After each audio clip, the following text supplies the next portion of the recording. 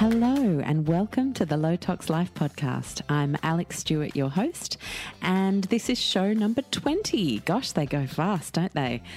So this week I have the wonderful Professor Marc Cohen with me. He is one of Australia's pioneers of integrative and holistic medicine and has made an unbelievable amount of significant impacts on education, research, clinical practice, policy.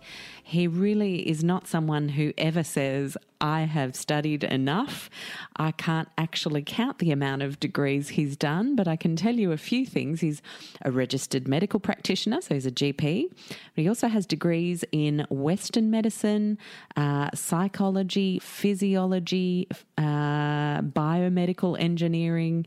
He's just an incredible wealth of knowledge, someone who is equally passionate as I am in the toxin space and the everyday environmental toxin concerns that we all have. But today, what we're focusing on is a little bit about his journey, simply because he's a fascinating man. And I think it's really incredible that we have people like him in our corner, wanting to not just see people one-on-one or teach, but also work with governments in policy. You will absolutely love the work he's trying to do on chlorine at the moment, which I will let him explain to you as we chat. We cover quite a few things. So wellness, some of the keys to health that he sees as being really crucial, and a whole bunch of tangents and interesting things along the way. As you know, I'm the tangent queen, and this interview certainly doesn't change my status as that in terms of where the conversation takes us. Really, really cool. Now, before we jump into that, I just want to mention very excitedly for the next 2 episodes, we have the wonderful Valida as our program partner. So you will have 20% off their whole range for the next 2 weeks. That is brilliant timing for Christmas. I can't tell you how much their products suit Christmas, especially if you've maybe realised that you don't want to be a DIYer, but you do want to give something low tox, but you don't want it to cost the earth. Look no further than, I guess, what my number one recommendation would be the Skin Food cream. And you can always go the smaller size if you wanted to get a few of them for teachers' gifts or for a few cousins or aunties, friends that you're going to be celebrating with, instead of bringing another box of chocolates, just something gorgeous that's going to treat them in a different way than food does. I think we can tend to concentrate on food as the treat that we all deserve, but there are so many gorgeous treats, and giving a low tox gift is definitely one of them. So Skin Food would be one of my top picks. What else? The gorgeous fragrances that they have. 3 beautiful fragrances without so much as a whiff of anything synthetic. No phthalates. For those of you who don't know, most, in fact, mainstream fragrances contain phthalates in them. And phthalate is a hormone disruptive chemical that basically acts as a binder, a plasticizer in both the plastics world, but also in the fragrance world to make fragrances stick. So you absolutely want to get these out of your life in every form that they take. You may be also wanting to sign up to January's round of Go Low Tox to do that, because we go through it in really big detail through all the topics around your day-to-day and home. But one of the major things you can do is work on that fragrance that you put on yourself every single day. And we'll either have some beautiful, 3 actually, beautiful fragrances. The rose one is surprisingly my favorite. I always associate rose as being something that I would have given to my grandmother were she still alive as a hand cream. It's a little bit more of a yesteryear kind of scent, but The rose is always married with a citrusy note in Welita's products. I love their smoothing rose day cream, for example. That's actually a product that's probably in my 5 that I would absolutely never be without. And their rose fragrance, again, just has a really uplifting, gorgeous, gorgeous smell. So you've got all the details, including the code and including the link to their website to make the most of that 20% off for the next 2 weeks. So if you've got any last minute gifts that you still haven't bought, please feel free to make the most of that one. It's a gorgeous brand. They go above and beyond organics being biodynamic. They do incredible things for the earth, for the people that work for them, for the farms that they work with. They're really the real deal and win many, many awards for the work that they do, both in the supply chain and with the products themselves. So enjoy that one. And speaking of enjoyment, I really, really hope that you enjoy my chat with Professor Cohen today. Again, one of my favourites. I know I say it every week, but this one, again, is another favourite. Hello, Marc. Hello, Alex. How are you? I'm very, very well. Great to be with you. So fantastic to have you on the show. And there are so many things we can talk about given the crazy breadth of wisdom you have to offer. But I'm going to start by asking you what your fondest childhood memory is. Wow, it's a great question. And I don't know if I can narrow it down to one. I can think of about 3. And funnily enough, they all have to do with water. So splashing around in the backyard with the hose on a summer afternoon, being down the beach and collecting crabs and starfish when my local beach, I grew up in Bayside suburb of Melbourne, and the local beach we used to have shark warnings because there were so many fish. The sharks used to come in, and there were heaps of crabs and shellfish and starfish around. And also the first time I saw snow, I must have been about 6 or 7 years old, and we were on a bus trip up to Marysville and Lake Mountain, and seeing snow was just an amazing experience, and playing around in that, and that sort of changed my life, and snow's been part of my life since then. So, has it? Oh, interesting. What way? I've made it a point every year to go to the snow. Okay. To see snow and travel around the world and visit snow-covered mountains.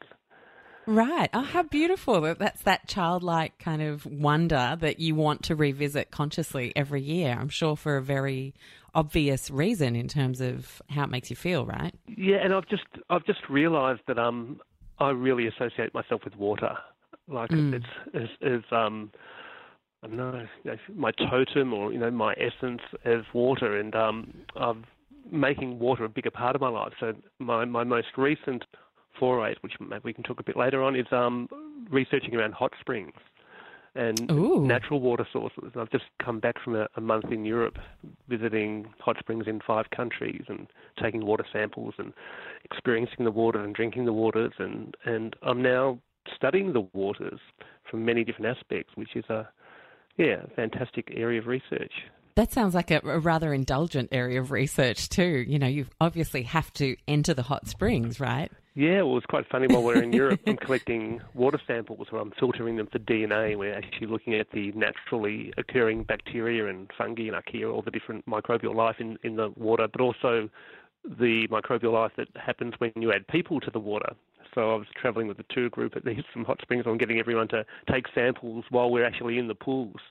So people helping me collect samples while they're all probably contributing their own DNA as well. And when you run a piece of research like this, are you hoping for a particular outcome, or is it pure curiosity and you're open to whatever the research shows you? Well, I mean, when it's research, you don't know what's going to happen. So there is unknown questions. However, the research we're doing, and sort of we're diving into a whole area here, but what we're focused on is really industry-based research, and we're trying to get chlorine out of the bathing industry.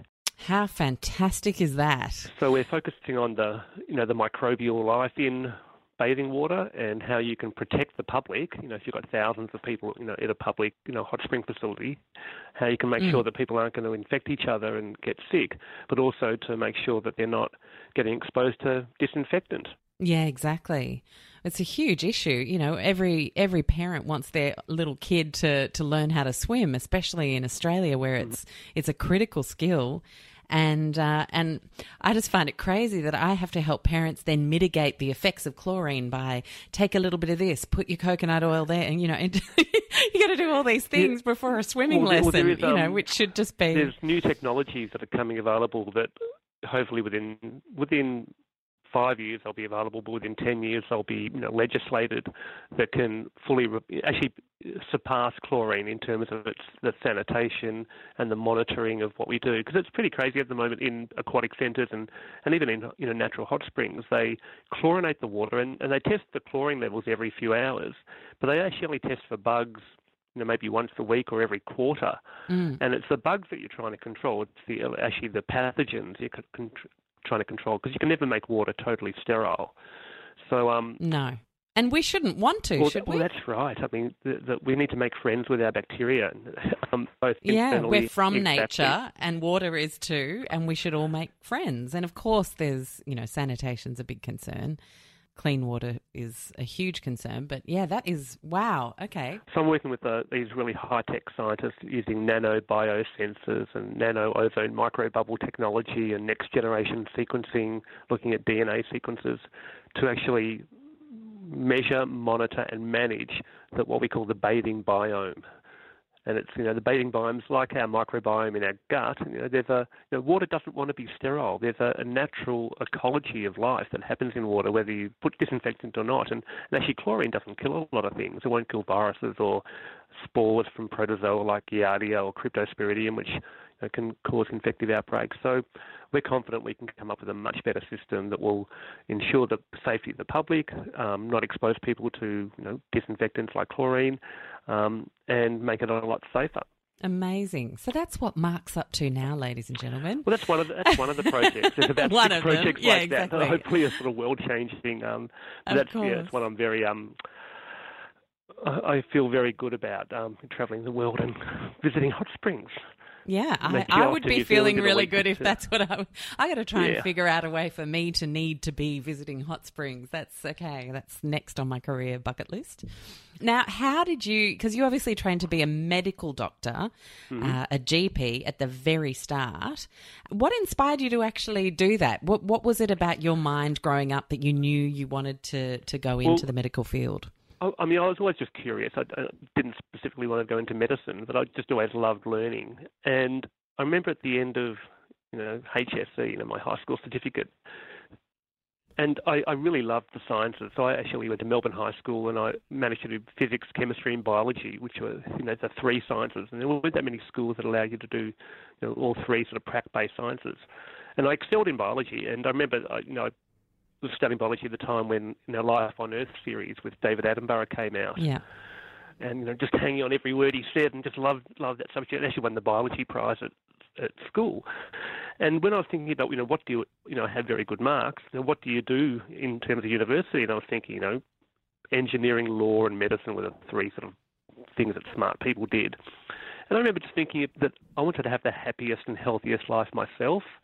And I figured if I went into medicine, I would learn about that, because medicine should teach me about birth and death and everything in between, and, you know, I'd learn how to have a happy, healthy life. So I actually went into medicine for a selfish reason, not to, you know, didn't want to help sick people necessarily. I wanted to learn how to be happy and healthy, and really wanted to understand wellness for myself. So that was my motivation going into, you know, studying medicine. Right, and did it live up to that? Well, it didn't really. At that time, medicine was a 6-year degree. It was 3 years undergraduate and then 3 years in hospitals. And after the first 3 years at university, I felt I'd learned a lot about illness, but not much about wellness. So, you know, we studied pathology and all the anatomy and embryology and all biochemistry and all of those things. And I really didn't feel I had a handle on, you know, how to be healthy and well. And I actually took a year off and did an honours degree, a Bachelor of Medical Science. And I studied, they wouldn't let me study pleasure at that time, so I had to study pain. And interesting. So talk me through it. Who did you ask, can I please study pleasure? Like how? Well, to do an honours degree, you had to have a supervisor. Okay. And this was in 1985, so, you know, it's a while back, before positive psychology was, you know, even conceived of. But I had this theory that pleasure would be medicinal and therapeutic. And if you had the most fun in life, that you'd actually get the most fulfillment in life, but actually that's when you'd be the healthiest. Interesting. And so you wanted to explore that in the sense of doing some research. I wanted to explore that idea of, if you enable people to have the most fun and receive the most pleasure, then that would also extend their ability to be healthy. Mm-hmm. So that was my idea, and I wanted to study that. But to do an honest review, I had to find a supervisor. So, who did you go for that? So I approached psychiatrists, and I approached, different, clinical psychologist people, but no one, as I say, positive psychology wasn't invented then. And they all said, you can't study pleasure, it's too frivolous. But pain's, really interesting.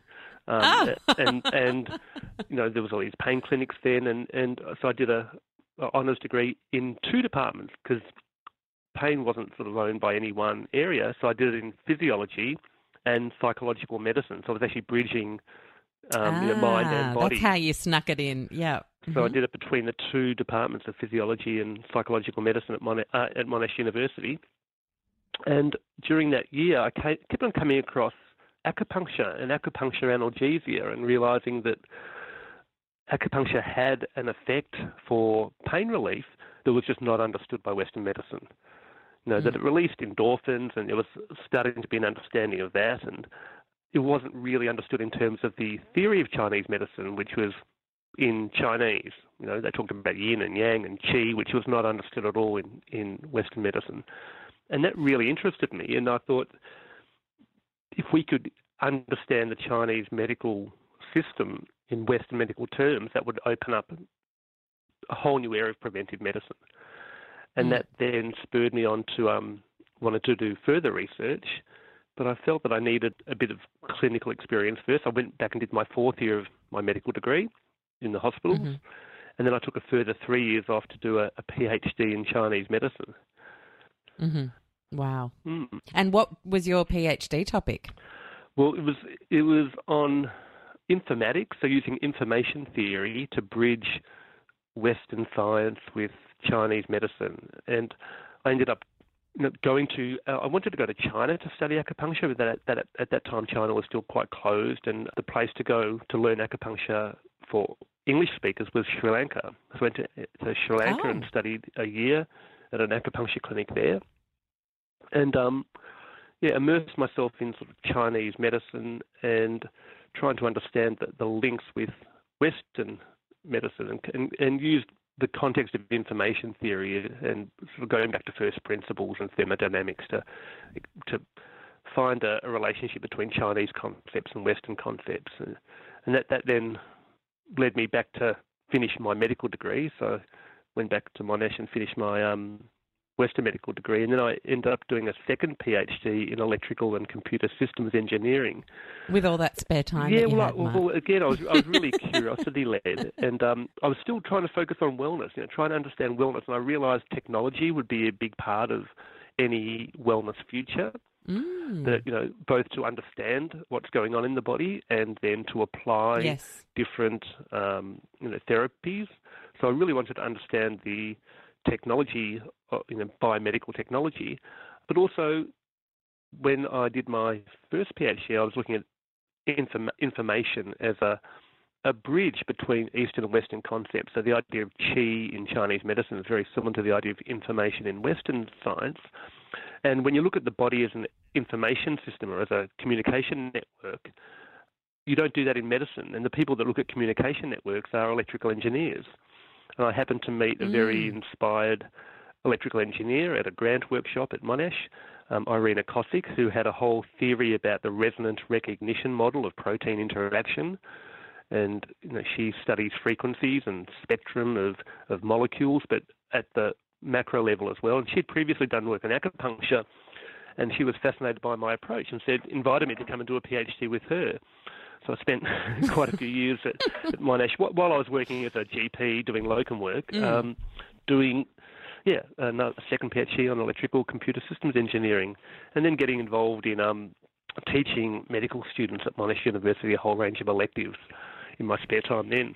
Right, yes, so lots of spare time. Okay, so it's the 80s. Are we still in the 80s at this point in time? That's early We're 90s in the 90s now. So the late 80s I finished my medical degree. Yeah. 91, I graduated from medicine and did my internship and started working as a locum. And then about 93, 92, I started my second PhD in electrical engineering. And at that time, I was a full-time student studying my PhD, but also I was working as a locum GP. And I got a job with medical informatics. And medical informatics then was a brand new field out at Monash. And I had a mentor, Branko Chesnik, who was one of the early informaticians looking at information systems in the whole medical world. And he employed me as a casual staff member at Monash. And at that time, they were introducing electives to medical students. And they asked me if I wanted to create some electives. So I'd done this training in acupuncture. So I created an elective on acupuncture, which was, I think I'm the first person to formally teach acupuncture to medical students. That was in I would say that you would have been, yeah. And then over the next sort of 8 to 10 years, I developed a whole range of electives for medical students at Monash, ranging from Aboriginal spirituality and humour and healing and team building and leadership, and a week at a health retreat where we took them to a sort of a yoga retreat, and introduction to complementary therapies for medical students, which was part-time teaching load. And then from those students, some of them wanted to do their own honours degree, so I started supervising my own honours students in these areas and built up a centre for complementary medicine at Monash University throughout the 90s. Amazing. So was it around the early 90s that this idea of integrative complementary medicine, that building the bridge between traditional modern medicine, if you like, and these complementary therapies, was that really when it was born? Pretty much. I remember, I think it was 93, I think 93 or 4, when I was working with Branko Chesnik at community medicine, or the medical informatics at Monash, and Ian Gawler announced he was going to do a Mind, Immunity and Health conference. Mm-hmm. And it was the first of a series of conferences. And I went to, he ended up having 5 of those conferences. And it was about the same time, I think it was 92, 93, that AIMA was born, the Australasian Integrative Medicine Association, which I was also there at the foundation of that. So, yeah, it was in the early 90s, AIMA, the Integrative Medicine Association, formed. Ian Gawler started running his Mind, Immunity and Health conferences down at Lorne. And these were great conferences where the integrative medicine community really came together. And after 5 years, he stopped running those conferences and said anyone else wants to take over the banner and start running them. And I put my hand up and I started running them through AIMA, the Integrative Medicine Association, and they're still going now. I think they had the 22nd conference, 23rd conference this year. So over 20 years later, they're still going, yeah. Amazing. So your vision of healthcare utopia, what does it look like? Well, it's getting bigger and bigger. As it used to be just me being healthy and happy. Now, really, my idea of health utopia is it has to involve the whole planet, because we're all in this together and we're all connected. So my health is actually fully dependent on having a healthy environment and having everyone in the world support my health. Oh, it absolutely is. I was at a conference, the BBC World Future Conference, the World Changing Ideas, on Tuesday, and Ron Garan, an ex-NASA astronaut, talked and shared his journey up into outer space and how it transformed his perception of everything forever, and really brought to the fore the idea that the environment and our beautiful planet was the thing that united us all. And he tells this gorgeous story about going up in space with the Russian astronaut team. So there was an American team and a Russian team, and how odd it felt for those two flags to be together and for all of them to be uniting together in outer space. But they landed in Kazakhstan. But he describes the landing, they come down in their parachute and then that cube, and then they roll on the floor and then it stops. And he describes the landing as looking outside the little cubicle hole and seeing dirt, a tree and a flower. Those were the first things he saw, and he said, I'm home. And even though he was so far from home in the literal sense, in what we all define home to be, he said it was the singular most humanity unifying moment in his psyche. And he actually left NASA to now go and teach that ever since, because he really feels we all need to think much bigger picture and to put our planet front and centre of all the work that all of us do in any And I agree. area. I think we all need to have that moment where we all feel home on Earth. So and one of the biggest factors that I'm becoming more aware of is, I've got a bias towards water, and any health utopia requires everyone on Earth to have access to clean, flowing water, and we're incredibly far from that at the moment. There's 1 billion people on planet Earth right now who don't have access to sanitation or drinking water, and that's I think that's an indictment of all of us in the third world, in the first world, and our governance structures, where we can send probes to Mars and asteroids, yet we don't totally have agree. There's 1 billion people that don't have access to water. Sorry, there isn't enough left over, guys. And some of the water technologies that are around now are incredibly innovative, where they can harvest water from the air and harvest water from the soil, and we can purify water through many different very low-tech methods. And really, I think that as a global community, if we just focused on that one issue of providing clean, flowing water to everybody, then that would change the world. And even in the first world, we think we've got clean, flowing water, but most of the water we're drinking Melbourne is talked about as having very good quality water, but the levels of chlorine in normal municipal drinking water affects us. But also now we're understanding that we've got added chemicals with chlorine and fluoride and stuff in our water, and flocculants and things. But now our water's contaminated with pharmaceutical drugs, and it's contaminated with industrial chemicals and organic chlorine pesticides and glyphosate, and that are all now in our water supply. And we really need to address that as an issue. So health utopia is clean flowing water for everybody, and then seasonal, local, organic, whole foods for everybody. So, and these are massive social and global issues that we need to address, but we need to address it as individuals at a grassroots level. Absolutely. I don't think we can rely on governments or people in authority to dictate this for us. We need to actually choose it, because essentially I think the so-called leaders, they're actually following what the public want. And we need to actually change our own perception. It's like I say with junk food. People won't make what we don't buy.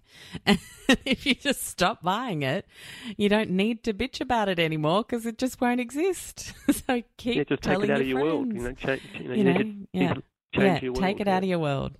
It was never part of our world to begin with. It's so foreign to what our world actually is that it just doesn't belong here. Yeah.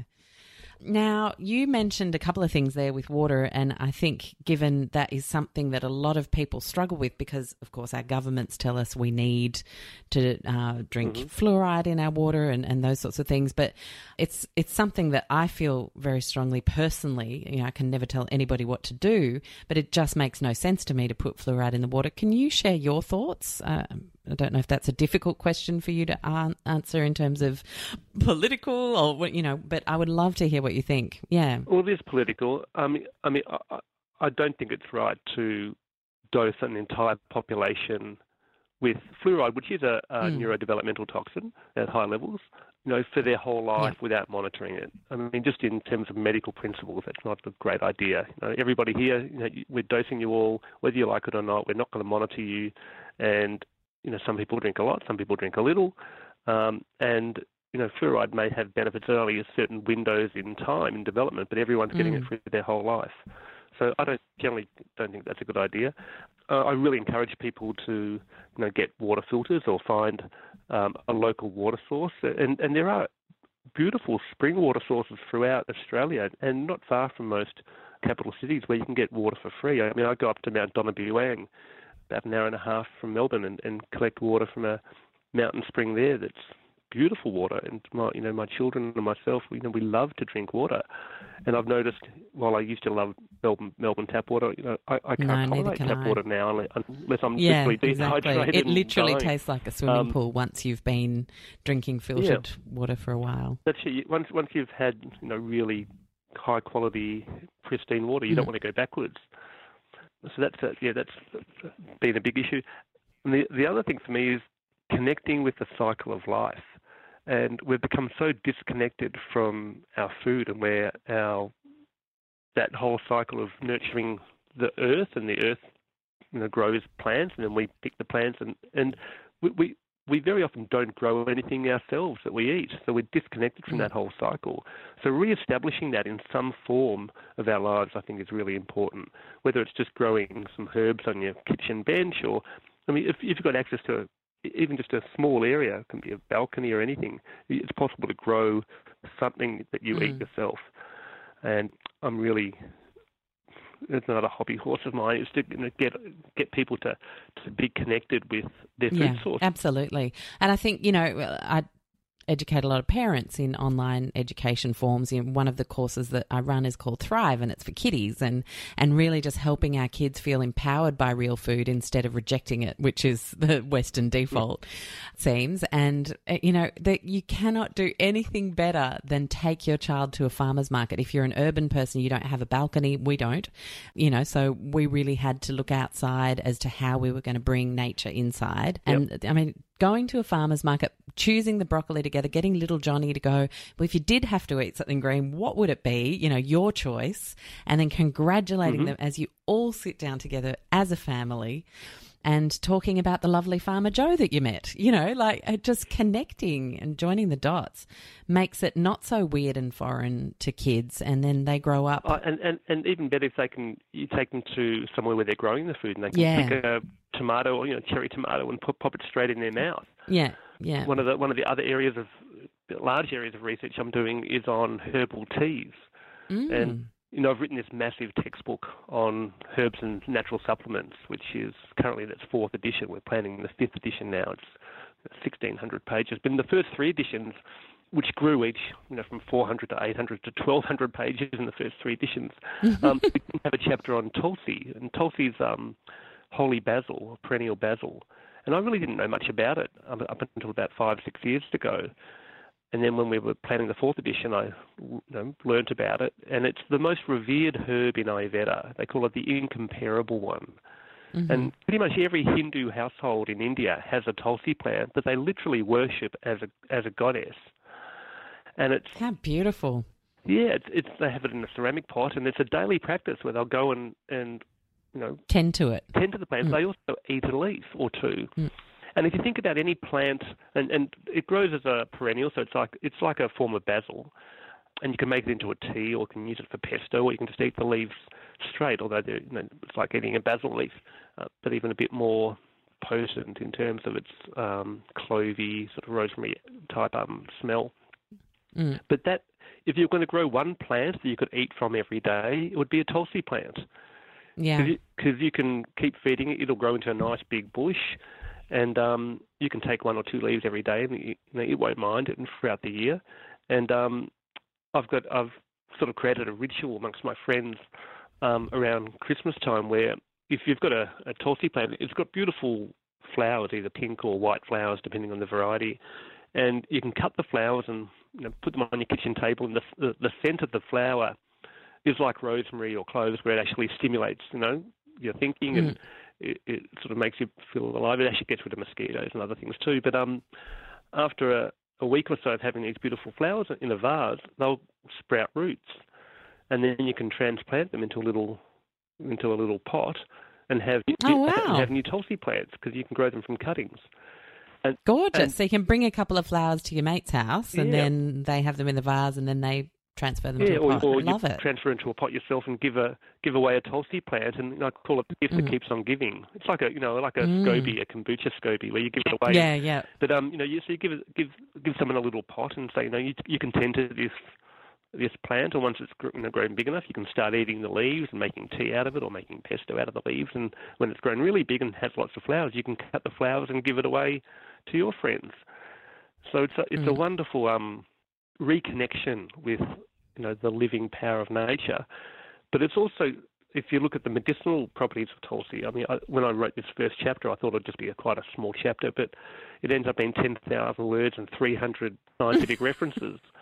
That could have something to do with the fact that you're you, though, Mark. It could. Yeah, well, I got into the topic, but as I say, in Ayurveda, and you think about Indian medicine, and Indian cooking has the biggest range of herbs and spices from any other, medicinal system, because they've got all the rainforest and the desert and the mountain herbs and spices that they use. but they call Tulsi the incomparable one. Mother Nature's gift to humanity. So there's nothing like it. And it's the ultimate adaptogen. So it helps you adapt to physical stress, psychological stress, and pretty much everything bad you could do to a rat, they've done. But if you give the rat Tulsi beforehand, it'll be protected. So whether it's making them swim till they drown, or radiation, or chemicals, or stress, noise stress, Tulsi prevents or protects the animals from stress. That's incredible. And if you think about in sort of Western culture, the beverages we drink, we're addicted to sugar, alcohol, and caffeine, and they're the main. And Tulsi has the benefits of sugar, alcohol, and caffeine without the drawback. So it relaxes you but doesn't depress you like alcohol. It stabilizes blood sugar, so it gives you energy, but it doesn't sort of give you the high and low that sugar does. Yeah. And it stimulates you but doesn't give you the jitters like caffeine does. So even if you've replaced one or two caffeine, sugar, alcohol drinks with a cup of Tulsi tea, I mean, it ends up changing the whole way you approach your life. So it's another area and we're doing research with Tulsi and other sort of blended teas with elite athletes and people with metabolic syndrome and obesity and other just normal healthy people, looking at cognitive function and metabolic function. Interesting. Very interesting. I think everyone's sort of madly scribbling down Tulsi and probably already Googling. Yeah. And it's strange because some nurseries do sell Tulsi plants, but probably the best way is just to find someone with a plant and take a cutting. So it's one of those things you can share. So it's not like, you can't take a cutting of a coffee bush. or, no, you can't. But, so it's caffeine, alcohol, and sugar drinks are big corporate machines delivering that to the world, whereas Tulsi is sort of this grassroots thing people can share amongst themselves. I really love that. You do have a Tulsi plant, you've got to protect it from the frost.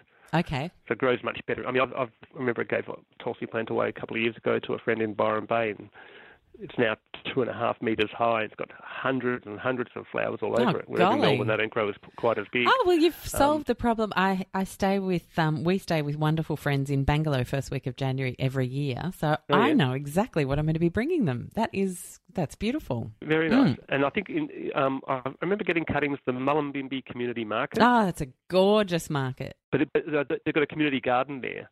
And the community garden's got a few Tulsi plants you can just go and take some cuttings from and sprout, and it grows like wild up there. It'd be a good climate for it. To give away. Lovely. So I've got a question for you. We're talking about obviously health utopia here. Something that I find really interesting at the moment from a sociological perspective is we're getting sicker and sicker as a society, right? Yet mirrored by that increase is the fact that we're getting more and more aware of what actually a great lifestyle can do for our overall health. Like, why do you think people find it so hard to make changes that we actually know we should be making? I mean, that's one of the key questions. And a big factor is ignorance, because a lot of people just don't know, and then convenience. Or shut it out, yeah. Yeah. So, you might know the right thing, but if you've got, big corporate machines that are feeding us, very convenient things that also give you this instant gratification. It's like clickbait on the internet. Yeah. You're trying to stimulate dopamine and give people a quick rush, even though, it's like the equivalent of junk food for information. Yeah. So I think it is a big issue that we've got perverse incentives for corporations, but also for governments to support the health of the population. Yeah.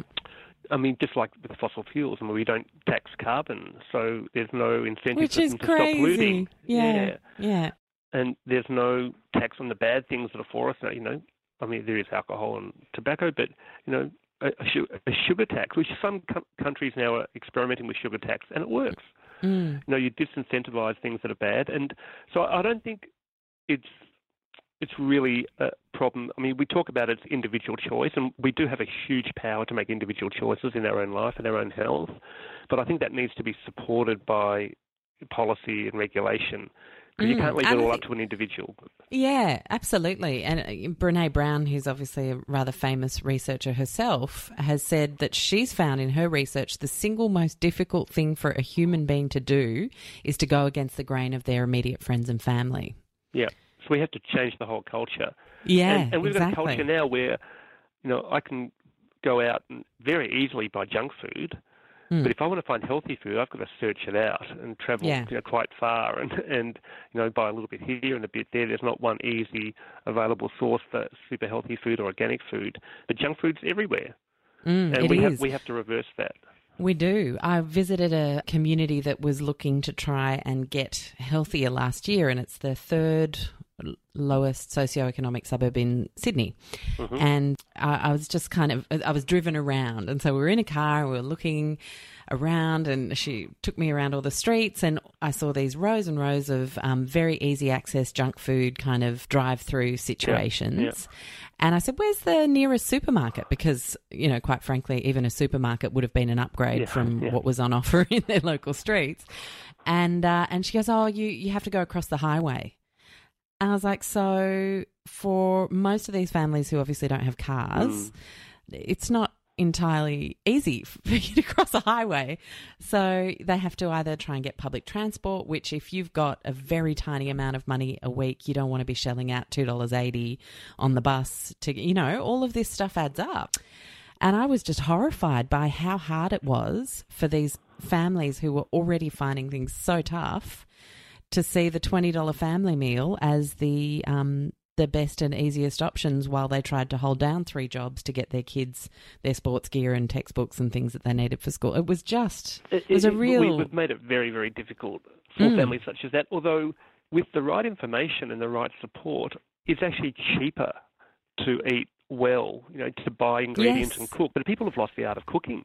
Exactly, and the art of growing, because one of the things that really, really struck me, and the good news is they've done something about since, is that they've got land. Me coming from my urban 2.5 bedroom apartment situation and going out to the suburbs, they all had backyards. There could be chooks in there, there could be veggie patches, basically free food.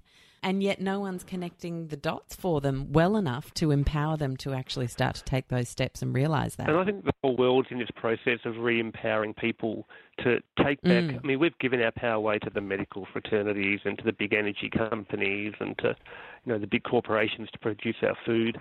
Yet, now there's a whole trend, for solar. So people can, put on some solar panels and, they'll be able to buy a Tesla wall battery, and power their house without the energy companies. And people can find out, wow, there's all these forms of medicine that you don't need to have, high-level prescription drugs and pay a fortune for medicines. We can grow our own medicine. We can use the natural therapies. We can meditate. We can change our lifestyle. And people can produce their own foods. And the local food production, it's a global movement, and that solves so many issues, environmental issues, food security issues, health issues. So really, it's making friends with these bacteria again and nourishing the soil. Because if you look at healthy food production, it's all about the microbes in the soil. You want healthy worms. Healthy worms make healthy people. Yeah, healthy worms are everything. But healthy worms kind of die pretty quickly in conventional agriculture, don't they? That's it. I mean, conventional agriculture uses pesticides to kill the microbial life in the soil and then just allow one form of life, which is often GMO'd and genetically modified to survive the pesticides that have been applied to grow in one monoculture. If you look at, the most productive ecosystems, they're not one monoculture. They're, forests of food or forests of different, plants together. And it's much harder for one person and a harvester to manage, multiple plants in one crop. As individuals, we can do that, and it's fun and easy. Absolutely. And one of my shows a few shows back was with a wonderful regenerative farmer in the US, and he was talking about how they actually sequester more carbon than they produce, and they rear animals. Joel Salatin, the Polyface Farm. Yes, exactly. So this is one of his kind of proteges, lovely Paul Grieve. Yeah. So it's very interesting times while do you believe like we can really try and obviously grassroots is lovely, but how do we get bigger organisations to pay attention to just how important this is? It seems like progress at the expense of health has been the model for the last 100 years. How do we say progress and health, and how could that look? Well, I think we have to just show there's actually a better way that's better, Yeah. cheaper, safer. And, I mean, you're seeing that with energy. So you've got, what Elon Musk is doing with, Tesla, where you've got electric cars that are now the safest cars that have ever been built, that are fully electrical powered, and he's providing, free charging for them. So, you've got a faster, safer, better car that's environmentally sustainable, and then it's a no-brainer. That's what you want to choose.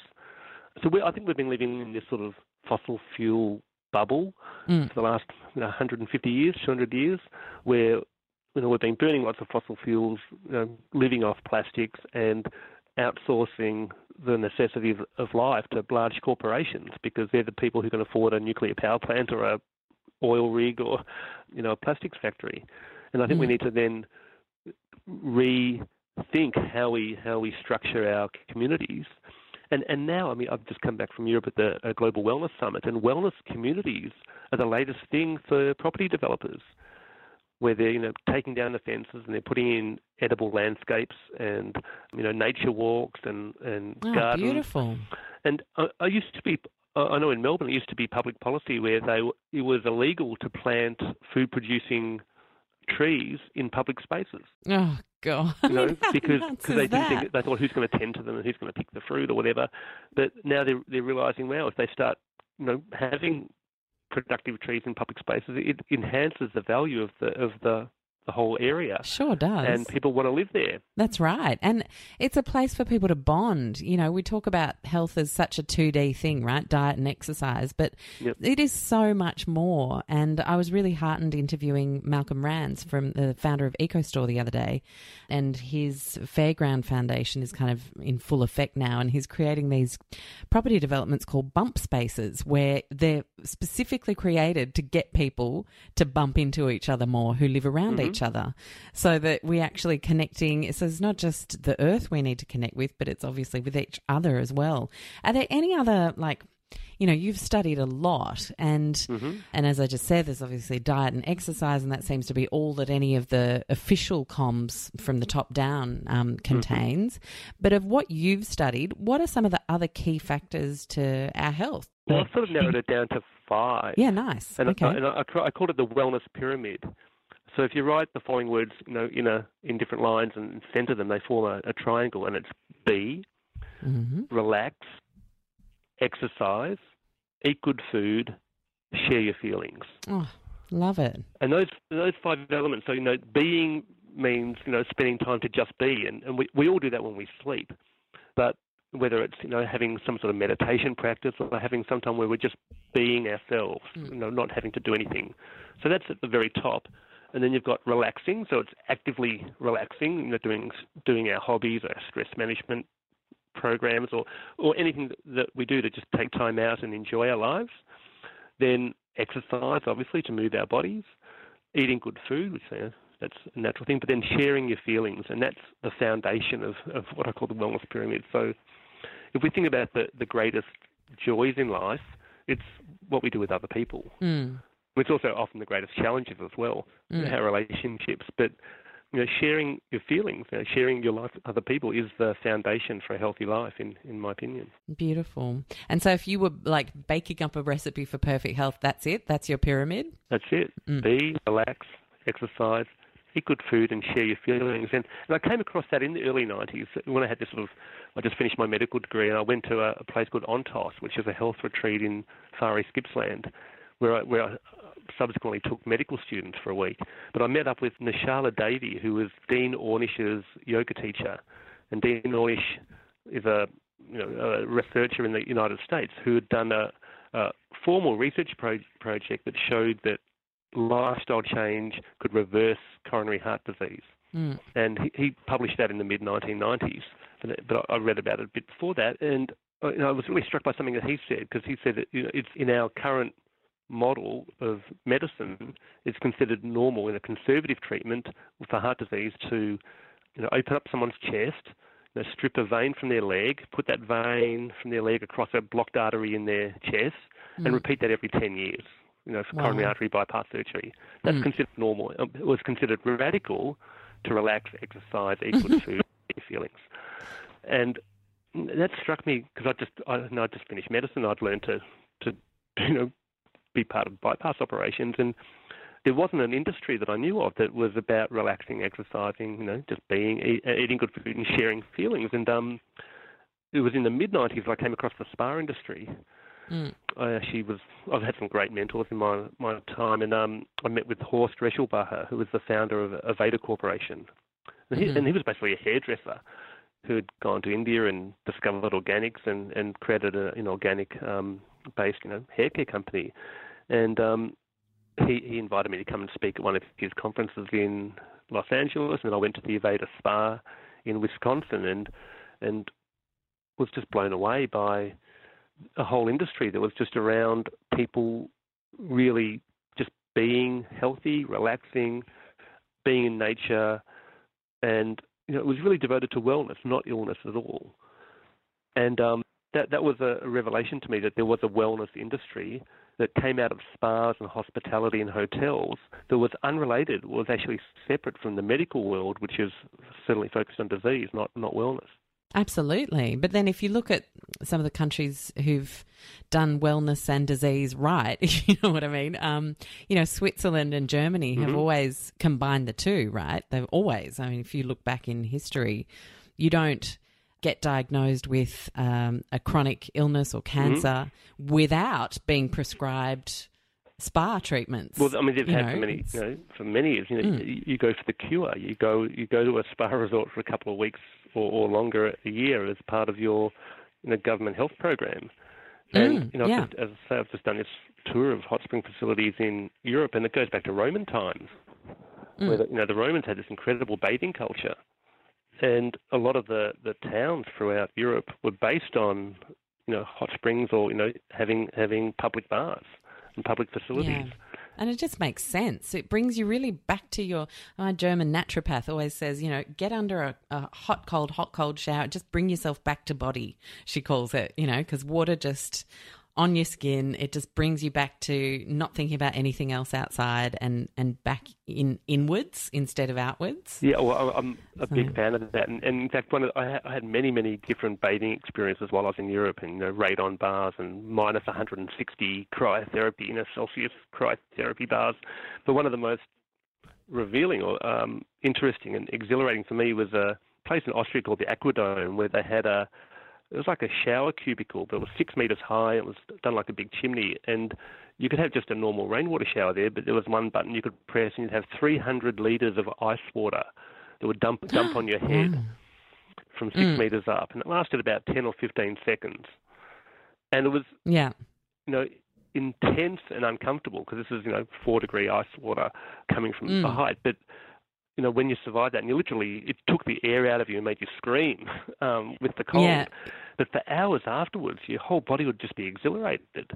You'd be tingling, and it was almost like you'd recovered from a near-death experience, because your body goes into this death shock, thinking that, if it lasts longer than this, you're going to die, because it was so intense. But then, after 10 seconds of that, it was just exhilarating. And, I'm really appreciate that we don't often have that in our lives, that we've become so comfortable that we don't stress our bodies. And your bodies need occasional stress. You need to have the pendulum swing from severe activity and then to go to severe inactivity. You want to be able to do both in your life, and you don't want to have life-threatening stress. With a tiger chasing you, or you don't need to go in a car accident and really put your life at risk. But there are these activities such as just a cold water immersion, where you can release those hormones and have a physiological effect. Similar to that, but it's in a very safe environment. And I think that's you can just do that with a hot and cold shower at home. Yeah. And do you think that physiological response then gives your psychology courage? Like, do you think that actually subliminally might build a sense of, I can handle this in the conscious world? Absolutely. I think it happens at all levels. Interesting. And you think, I'm challenged by that myself, because I'm a hot water guy. I love hot springs and hot bathing, hot showers, and it takes me I've done it a few times. I'm not into a regular practice yet, which I probably want to get to. But just to turn on that cold shower in the morning, just have a total blast of cold water. It's a psychological thing. But we're in this comfort zone, and to take ourselves out of the comfort zone, you need some sort of push. But then by doing it in a controlled way, that it's very safe, it does extend our abilities in other ways. Right. Fantastic. Yeah, I like that. So I don't know whether you're going to, what challenge you're going to set for us, but I would love for you to do one because I do this sometimes on the show. So I'm going to give you the parameters. So you can set one, it's one Only kind one? of, just one. I know this is hard for you, right? So live happier, better, healthier challenge. Just one thing that you would love for people to do more of or less of in the next 7 days and observe, like, you know, how they feel. Okay, in 7 days. I was going about to say, find a plant that you can grow, a tulsi plant or... Well, that could be your challenge. Could be. Also, eat something that you grow yourself every day, even if it's just a condiment. Okay. Try to have something that you eat every day that you've grown yourself. Right. So everyone's headed to their local either community garden or maybe even if it's Bunnings to pick up a herb pot or whatever you can get your hands on, and you're going to be popping a couple of leaves on your salads throughout the week. I love it. Simple. Everyone can do that. Just something. Just change your relationship to food by doing that. Love it. Thank you so much, Marc. I want to ask you a personal question to finish because it's just so fascinating to me how much you have fit into your life in terms of curiosity and learning so far. Is there something like in 30 years when you're looking back that you want to look back fondly on as having achieved that you haven't actually accomplished yet? Yeah, well, one of the things, I want to get chlorine out of the bathing industry. Nice. So hopefully within 5 to 10 years, because once you've bathed in water that's pristine and clear without chlorine, you don't want to go back. No, and, you don't. That's one of the projects I'm working on now is using sort of advanced technology and understanding of microbial life to make friends with bacteria and stop people bathing in disinfectant. So you can go to when you go into an aquatic centre and you get hit by that wall of chlorine when you open the doors. Oh yes, yeah. So I want to remove that from the world. Ah, amazing goal. Well, if I can help in advocacy, please let me know. Well, just on that, one of my students, and we've got a whole lot of research, but we're just about to release a global sauna survey. And within the next week, saunasurvey.org will be a website that people can go and contribute their own data to sauna science. Interesting. Well, we'll pop it in the show notes. Yeah, anyone who's a regular sauna user can go online and give us their data. And this is regular saunas, infrared saunas, the whole shebang? Any sauna. Okay. So the survey will ask them what type of saunas and why they do it and what benefits and what adverse effects and how they do it, all of it, those sort of things. We're interested in collating that information and contributing to sauna science. Done. Well, we can definitely get a few thousand people to answer that for sure. Wonderful. Thank you so much for your time. We didn't touch on a couple of things today because it would have just opened a huge can of worms, so I may just have to bring you back. I'll be very happy to. Yeah, there's a lot of content that we haven't touched on, but really lovely to chat, and look forward to another time.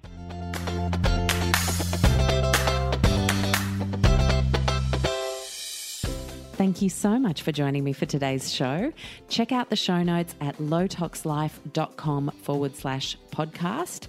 And if you wanted to maybe share a quote and something that really jumped out for you, you can find us on Instagram at lowtoxlife or simply hashtag lowtoxlife across social media. I absolutely love bringing you the show. Thank you for any of the star ratings or one-line reviews that you guys have left. It helps me know what you've been loving and what you'd love to see more of. I'll see you next week.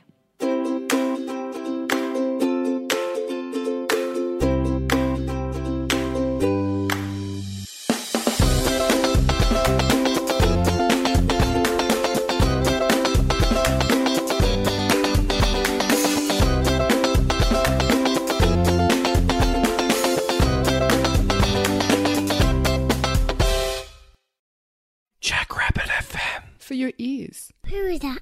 Hi, Puck.